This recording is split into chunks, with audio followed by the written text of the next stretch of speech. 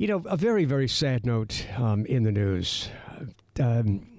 Toby Keith, just a legendary country performer, has passed away at the age of 62. He'd been dealing with stomach cancer, surrounded by his family and friends when he passed away, and he says that he was at total peace with where he was and where he was going, and he just accepted it and went through the treatments as best he could, and he was ready for whatever happened.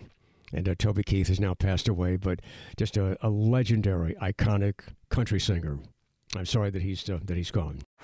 Baseball is in full swing. NBA playoffs are heating up, and your NFL team is gearing up for training camp. Listen to the latest on the teams you love here on the Odyssey app. The biggest sports radio stations in the country, providing unrivaled local coverage of their teams, all in one place.